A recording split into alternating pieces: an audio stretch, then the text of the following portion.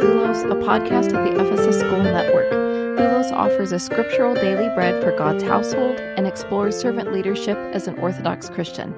I'm Holly Benton, your host and Executive Director of the Orthodox Christian Leadership Initiative.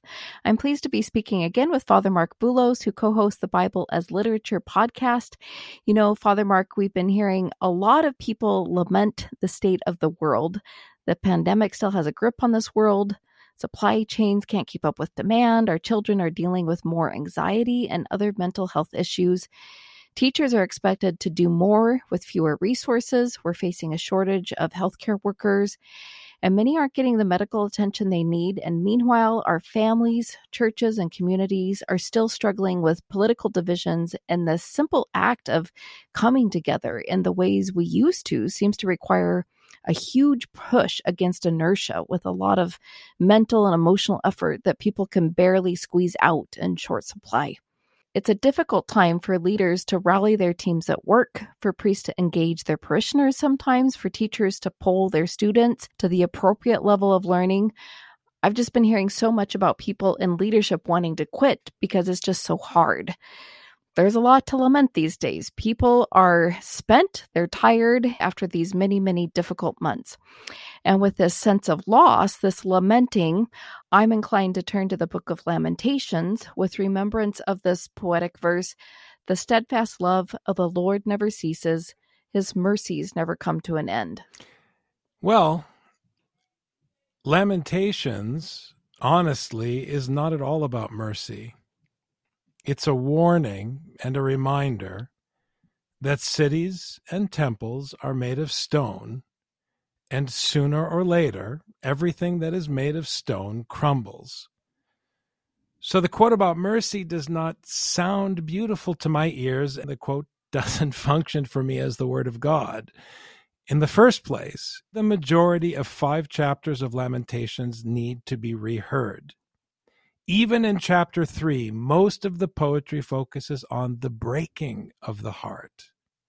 And when it does shift briefly, it presents the possibility of an alternative before returning to dark places and literally piling on the anxiety. I'm certain no school teacher wants to hear this book right now. I'm certain of it. And I've said this before, you can't treat Scripture like a vending machine for mercy and consolation, even in the current situation in the world. Is there consolation? The end of the book leaves that as an open question. Like you said, the Book of Lamentations, it's a collection of poems that focuses on a lot of grief, destruction, pain, suffering, as the city of Jerusalem is plundered by the armies of Babylon. While it may be natural to see Israel as the victim oppressed by the hand of Babylon, the biblical author positions Israel's status as a lamentation for violating the commandments of the Lord. The poetic writing suggests Israel's predicament is a consequence of generations of kings and priests giving allegiance to other gods and neglecting the poor in their midst.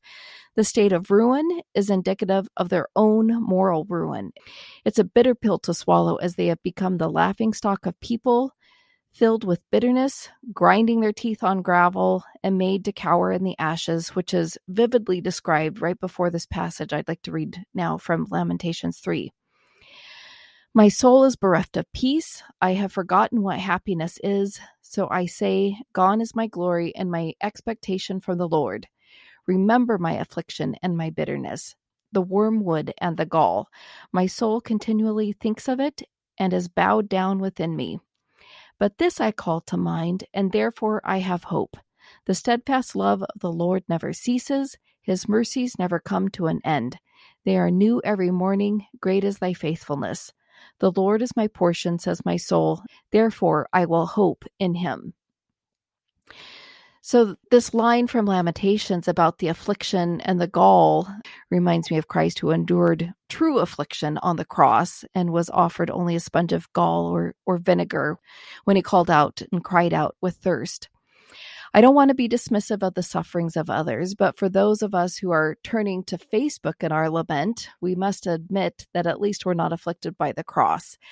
I would encourage our listeners if they are feeling hopeless, afflicted, angry, or anxious, to turn not to social media, but to Lamentations. I think these poetic verses brings way more honesty than the trite messages we see on social media. Lamentations channels those raw feelings that come from suffering, but it won't allow us to wallow in despair, reminding us that our only hope is in the Lord. Father Paul points out in his commentary on Lamentations that the writer uses a special poetic form that is rhythmically structured in Hebrew to literally agitate the addressee. So normally in Semitic poetry is structured in a 2-2 or 3-3 pattern. It's typical of Arabic poetry to have similar rhythmic structures intended to please the ear.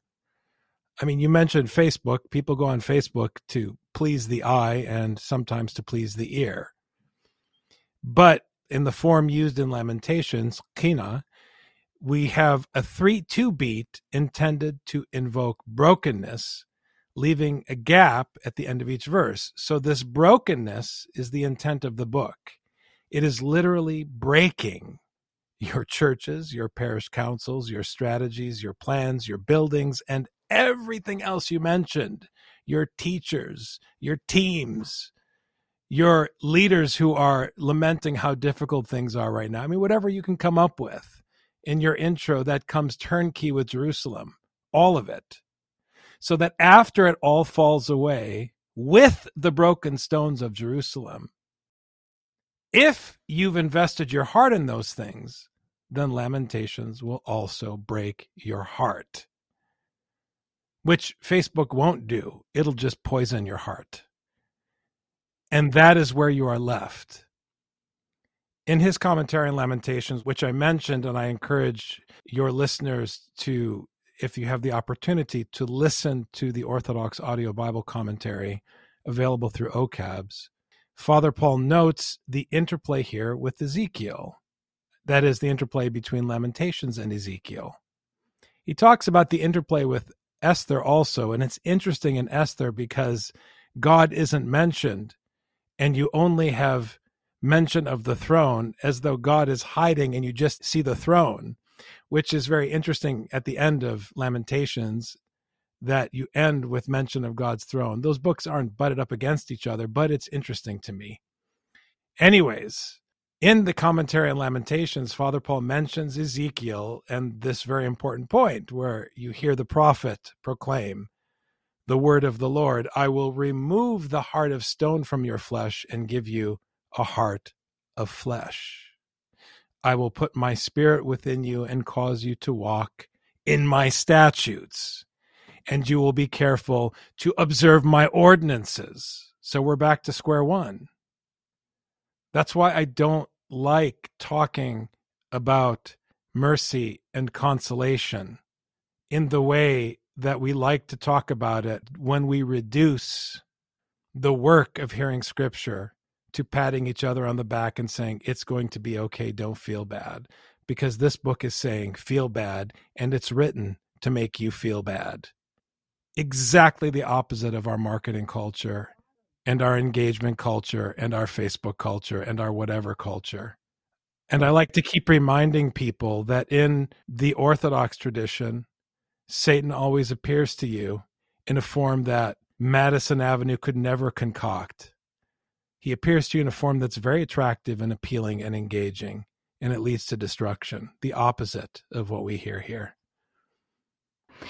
So, Father Mark, for servant leaders, anybody with any kind of leadership responsibility, endeavoring to serve in the Lord's household, what encouragement, what consolation would you have for those who are responsible to care for their teams at work, or the priest for his flock, or the teacher for her classroom? When people feel spent and they struggle to serve and lead, how does Scripture help give them that source of strength? Not a vending machine. I mean, let me just pause for a moment and see if anyone can guess what I'm going to say. Read Scripture and do what it says. And if your follow-up question is, what do you mean? You're not being honest with yourself. Don't say you don't know what I'm asking you to do when I say read Scripture and do what it says. And the Lord is coming. And he is the one who sees what we do with our time. And he has Lamentations memorized because he wrote it. And he can write new poetry that we haven't heard, believe me.